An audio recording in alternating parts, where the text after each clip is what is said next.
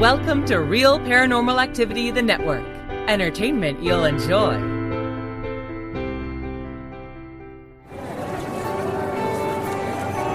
You are listening to an RPA production where people gather.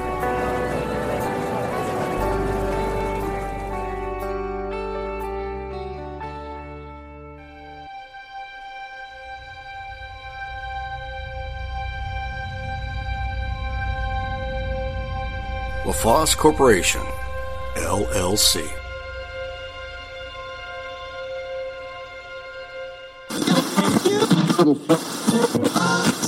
I've always been a practicing skeptic, but there have been some situations, for which I hold no explanation, and you find out only later you're not as smart as you thought you were.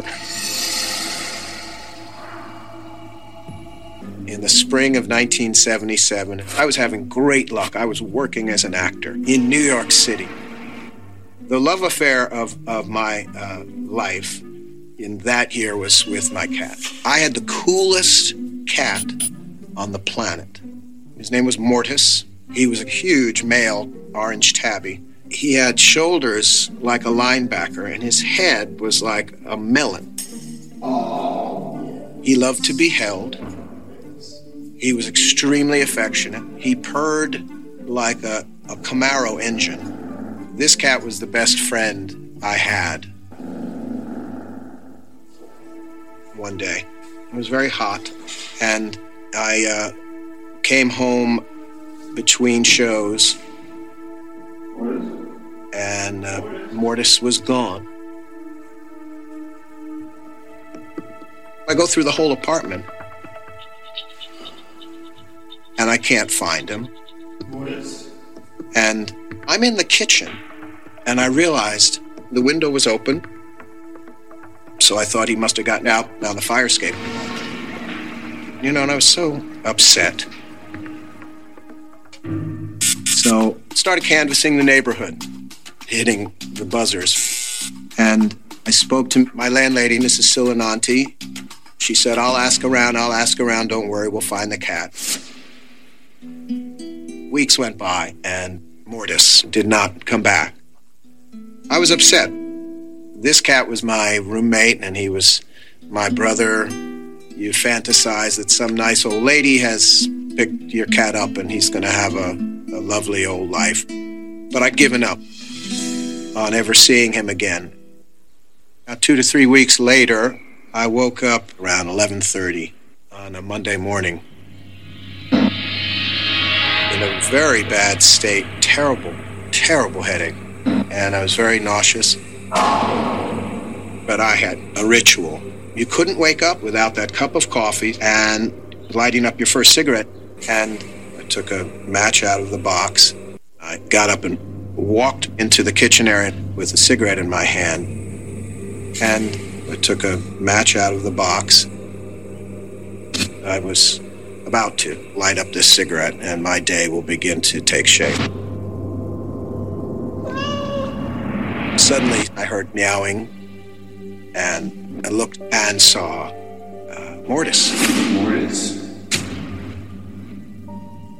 There's my cat.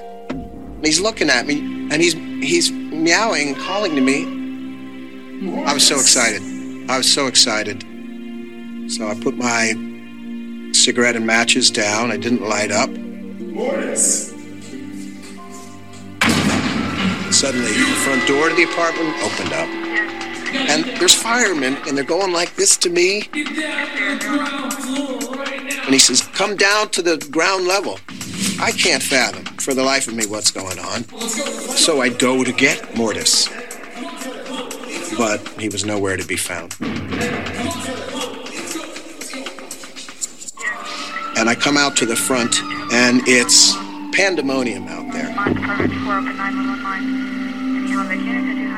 My neighbor, Mr. Augie, is on a stretcher with the oxygen mask on his face. I'm freaking out. One of the paramedics started checking my eyes and doing the whole thing.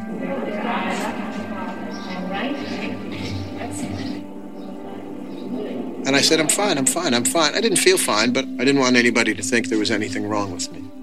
I was upset because I was sure that my cat had been in the building, and I reached into my pocket and pulled out a cigarette. Mrs. Silinanti was there. She came running over. She smacks my hand and says, put that down. She said, there's a gas leak. Do you understand? There's a gas leak here. And if you light up a cigarette here, you're going to blow up the building. I said, oh, my God. Eventually, I got back into that building, and I can't find Mortis. I got back into the apartment, and the next day, Mrs. Silinanti knocks on my door, and she said, I think I know where your cat is. My friend Lena called. She saw your cat get hit by a car. And she called the pet hospital, and they took him away. So I went out to the pet hospital, and I got in there, and I described my cat that had been hit by a car yesterday. And a young man said, yeah, I'm so sorry. We had your cat in here early yesterday morning, but he had some pretty serious internal injuries. And he said between 9:15 a.m. he had died. I was just kind of reeling in disbelief. It was a devastating loss.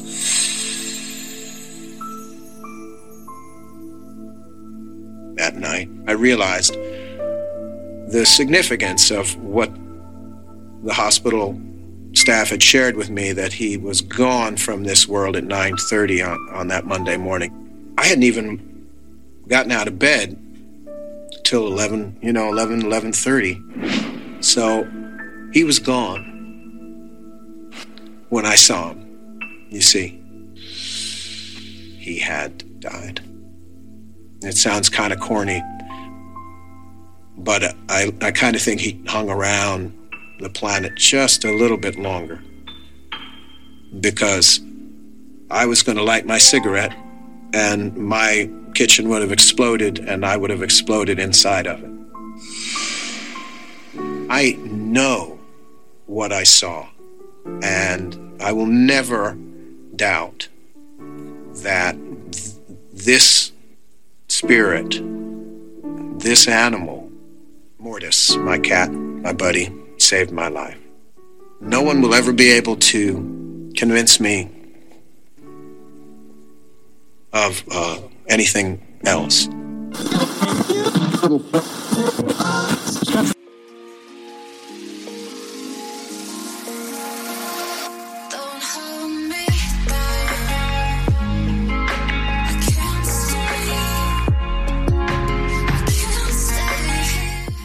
Hi, this is Deborah LeBlanc, author of Witch's Fury, and you're listening to Real Paranormal Activity, the podcast with Aaron Hunter.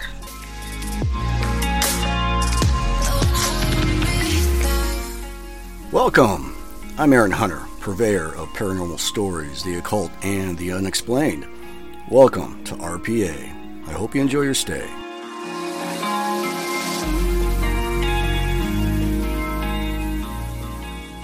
Hey guys, Aaron here, and it is Monday, November 28th, 2022, episode 285. How's everyone out there around the world doing? And man, as always glad to be back in the hot seat. And I hope everyone here in the States who are listening had a great Turkey Day. On myself, it's another day for me. But it's always good to see friends and family. Yeah, lots of food, lots of pie, lots of cake. And with that, let's just go to some announcements. Tomorrow, which is Tuesday, a new episode of Aaron's Horror Show will be coming out. And then this Wednesday, there will not be a new episode of Terry's Mysterious Moments with Terry from Texas. He's taking the week off. So we'll see him next week. And of course, as usual, this Friday, 2 new entertaining short films will be released. And if you guys are wondering what happened to the new show Hoodoo Lounge Radio, they're currently producing more shows, so we'll see them back in the future. Other than that, let's get the show on the road. We're going to do more listener stories. We're putting a huge dent in the backlog, which is good.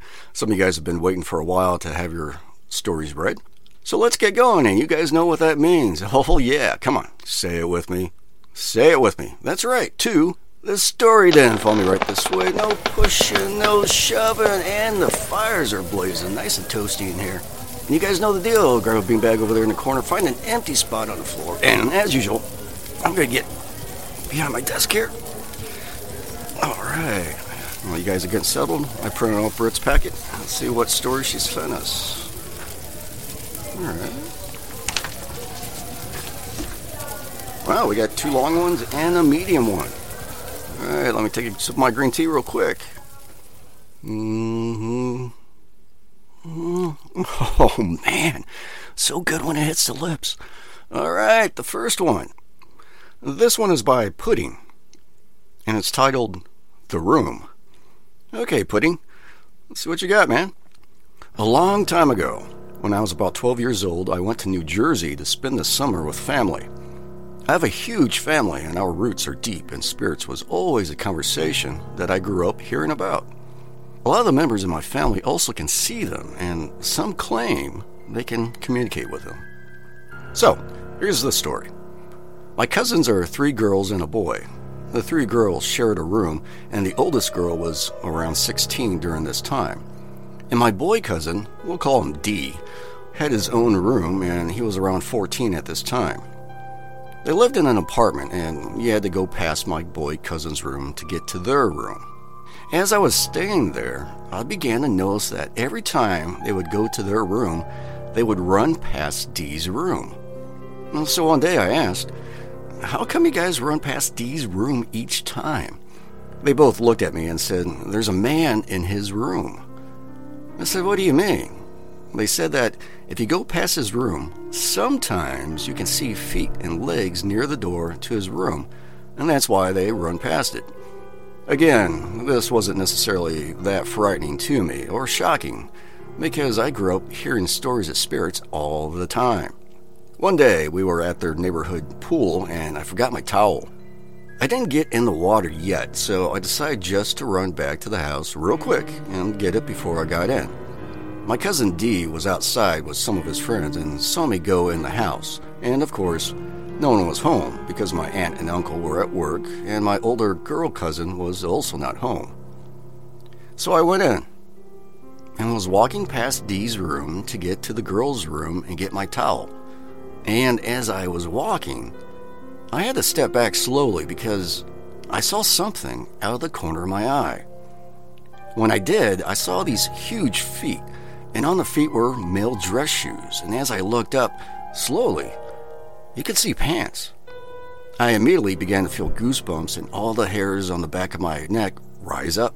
I ran out of the house and was now outside, and my cousin stopped me and asked me what was wrong. I couldn't even explain to him what it was, and also he was in front of all his friends.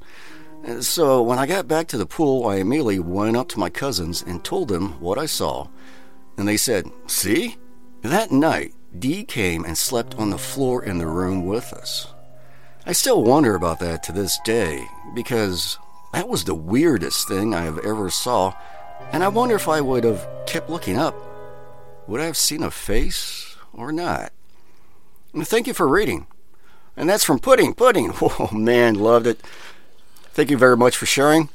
Yeah, I was wondering about that, because what I was wondering about is I thought the door was closed, and some doors in some of these older houses, there's quite a bit of a gap at the bottom of the door, and where the floor is. So sometimes the doors are what I call a little short, and you can pretty much see right into the room if you get down on your hands and knees. I've seen those types of doors before, but it sounds like it's open. And, this last instance, when you first saw it, you said that, you wondered if you kept on looking up, past the pants, if you would have seen, who it was, a face of sorts. So that's interesting. I wonder with your cousins, I think you probably would have mentioned it, or I wonder if you spoke to them, but I wonder throughout the years, it sounds like this is an ongoing thing, that sooner or later, one of them would have looked up, right? Instead of just stare at the shoes, at the feet. But hey, what I know, when you're that little, you're young, you probably take a glimpse and just get the hell out of there. That's what I would have done. All right, thank you very much, Pudding. Loved it. All right. What's next? What do we got here? This one is by Tony, and it's titled Strange Ouija Experience. Okay, Tony. See what you got, man. This story takes place in southeastern Virginia, about 2005 or thereabouts, and is one of the many unexplainable events that myself and others have witnessed in the home during the 40 years that I lived there. The house itself is a beautiful 3-story colonial in a historic district. It was built in the early 1900s and served as the home and office of a prominent local doctor from the 1920s until his death in the 1960s. There's still a bedroom on the second floor with a sink on one wall where he kept very ill patients, I suppose. There have been numerous deaths in the house, including the doctor himself and my grandfather. Let me start by saying that I am pretty skeptical when it comes to so-called paranormal events, and normally dismiss such things as coincidence. However, some are simply too strange to scientifically and rationally explain or chalk up to coincidence. If this event is a coincidence, it's a very strange one indeed. I have a friend that I shall call T, that I have known since the age of 5. I'm 42 as I write this, who lived 3 houses down the street from my girlfriend, who I will call A, and I at the time. His wife, H, practiced some kind of obscure white witchcraft type occultism, and strange occurrences would seem to follow her. One example being that our front doorbell, which had not even been working or even connected to wiring for years, would sometimes ring, and 10 or 15 minutes later she would knock on the front door to come for a visit. They came to visit my girlfriend and I one evening with their teenage son, J, and his girlfriend, M, in tow. He brought a Ouija board with him, hoping we'd be interested in doing a session. Everyone took part except myself. I thought it was silly. The lamps were turned off and candles were lit. I read by the candlelight as they did their Ouija thing. I could hear the questions being asked of the board, and they seemed to believe they had made contact with something after several minutes. Yeah, stupid, I thought. H asked whatever they seemed to have contacted, "Do you know T?" The planchette slowly moved to no. I was half reading and half watching in a sort of amused way. "Do you know so-and-so?" Questions went around the circle, each time with the planchette slowly moving to no, until H asked, "Do you know my name?" The planchette quickly slid to yes. I chuckled to myself, thinking, "Nice try, H, but I'm not even playing the silly Ouija game." H then asked, "What is your name?" I heard them saying the letters O, Y, A, M, A, 3 times in fairly rapid succession. At this point, H said, "Let's put it up, it's just spelling nonsense." A memory rushed into my head, and I said, "Wait, did it just spell Oyama?" Everyone answered yes. I was confused. My great-grandfather's name was Oyama. He was a Creek Indian. No one, not even my girlfriend, could possibly have known I had an ancestor named Oyama, since I hadn't thought of that name in many years and had forgotten myself. I had certainly not mentioned it to anyone at that time, even years ago. Odd, since I wasn't even playing, and that it is such an unusual name that it would be impossible to guess. I even dug up some family records with our tribal roll numbers and ancestry on them and showed everyone present. There was no way any of them could have known.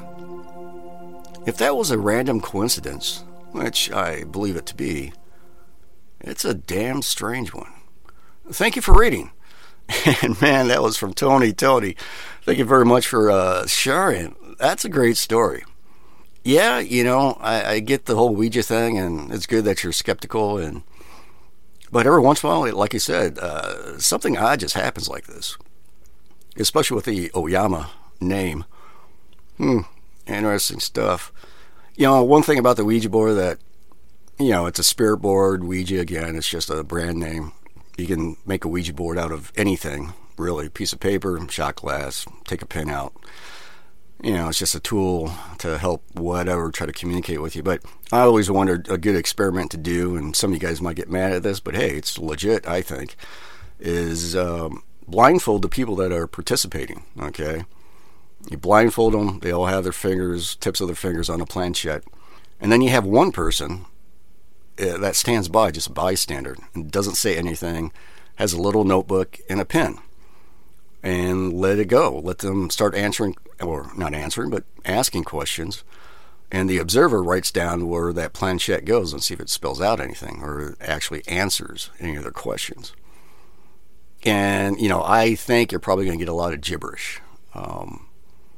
Just because, when people with their eyes open, they're looking at the board, and, there's a lot of influence there. So blindfold them and see what happens, because the whole idea is if there is a spirit contacted, that spirit will use, those bodies to move the planchette to answer the questions. That's the whole idea. So, it'll be interesting if you blindfold some people. Try it. See what happens. All right, Tony. Hey, thank you very much for sharing.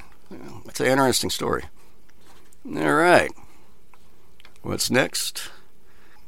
Oh, before we read the next one, just a friendly reminder to you new guys out there, if you have a story you want to share, something odd, maybe not paranormal, but you're still thinking about it, or if you have a paranormal experience, just send it to me, Aaron, Aaron, at realparanormalactivity.com, and I'll read it off on a future episode. And okay, let's get going. What's next? What do we got? This one is by Ravish, and it's titled Apartment Number 216. Okay, Ravish, let's see what you got, man. I lived with my family in a beautiful apartment complex in Silver Springs, Maryland, from 2000 to 2003.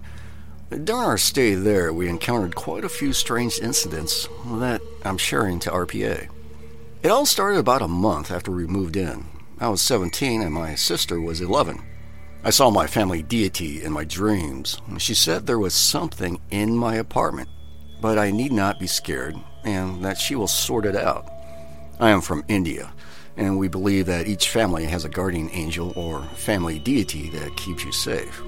I made no mention to this to anyone. Then about 3 days later, I was in the shower when I heard a loud scream. It turned out that my younger sister, who was in the kitchen, was pushed by some unseen entity with such force that she fell onto the ground. Amidst sobs, she said she could clearly feel 5 fingers on her back pushing her. Then such incidents became more frequent, such as once a battery-operated dog started to function on its own, and ditto for a battery-operated toy piano. Once I was organizing my closet while listening to music on the stereo system. I could literally see the volume increasing until the display said max.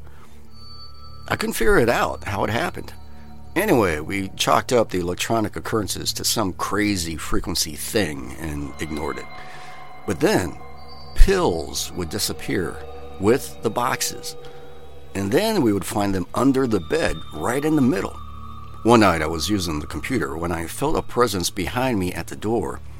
The computer was near the window, and the layout of the room was such that if you sat at the computer, your back would face the door to the room. Right next to the door, inside the room, was a lamp. So I felt this presence at the door, and I turned around to see the lamp shaking a bit, as though someone just casually walked by it and touched it. I was alone at that time, and all the windows shut, so there's no chance of wind causing the movement. And so the next thing I did was open this walk-in closet that was there in the room, which doubled up as our prayer room. We are Hindus, and so idol worshippers. What happened next gives me goosebumps. I quietly opened the prayer room and got back to my PC. The next thing I know, the bulb on that lamp blows out. Luckily, I had other lamps on, but it was creepy nonetheless. I left the PC as is and walked into the prayer room and stayed there until my family returned. Then, one day, my sister and I were on the couch watching something on TV. She was drinking Pepsi, and I had orange juice with me. When something happened and the cable went off, we thought it was a loose connection. That used to happen at times. So Sis and I tried to fix it. We left our glasses on the center table and walked up to the TV and fixed it. When we came back to our seats, the orange juice was in the Pepsi glass. Both drinks mixed up, and trust me, we were both sure we hadn't done that. The last incident which caused me to share my dream with my parents and have the house blessed was this. I'm an avid reader, and I read for about half an hour at least every night before sleeping. At that time, I was sharing a room with my sis. She was asleep already, and I was reading something when my bedside lamp just shut off on its own. I initially thought the bulb fused, but no. All I had to do was turn it on, and poof, it worked. It was as though someone had turned off the lamp. Actually, I even heard a click, but I thought I was imagining things. Anyway, I turned the lamp back on and began to read, when the bulb made a loud noise and fused. Needless to say, I closed my book and disappeared under my covers. But it's not over yet. Now comes the scarier part.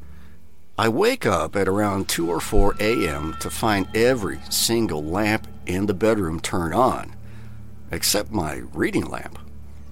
And my bedroom had 4 to 5 lamps. I used the bathroom, came back, turned them off, and went off to sleep. The next morning, my mom asked me why I kept all the lamps on all night. We girls never latched the door to our rooms in that apartment. I told her I hadn't, and even though I found them turned on, I had turned them off about 4 a.m. But my mom woke up around 7 a.m. and had found all the lamps on. And finally, we decided to consult our family astrologer in India, who confirmed there was an entity in the apartment. He said the entity won't go anywhere because it was existing there even before us. And nevertheless, he performed a prayer, cleansing ritual, and gave my sister and me a talisman to wear, which kept us safe during our stay there. Other than these few incidents, we loved the place and the apartment. Thank you for reading. And that's from Ravish. Ravish, great story, loved it. I don't know about you, but after the push in the kitchen for your younger sister, I would have did something right away. That seems a little extreme.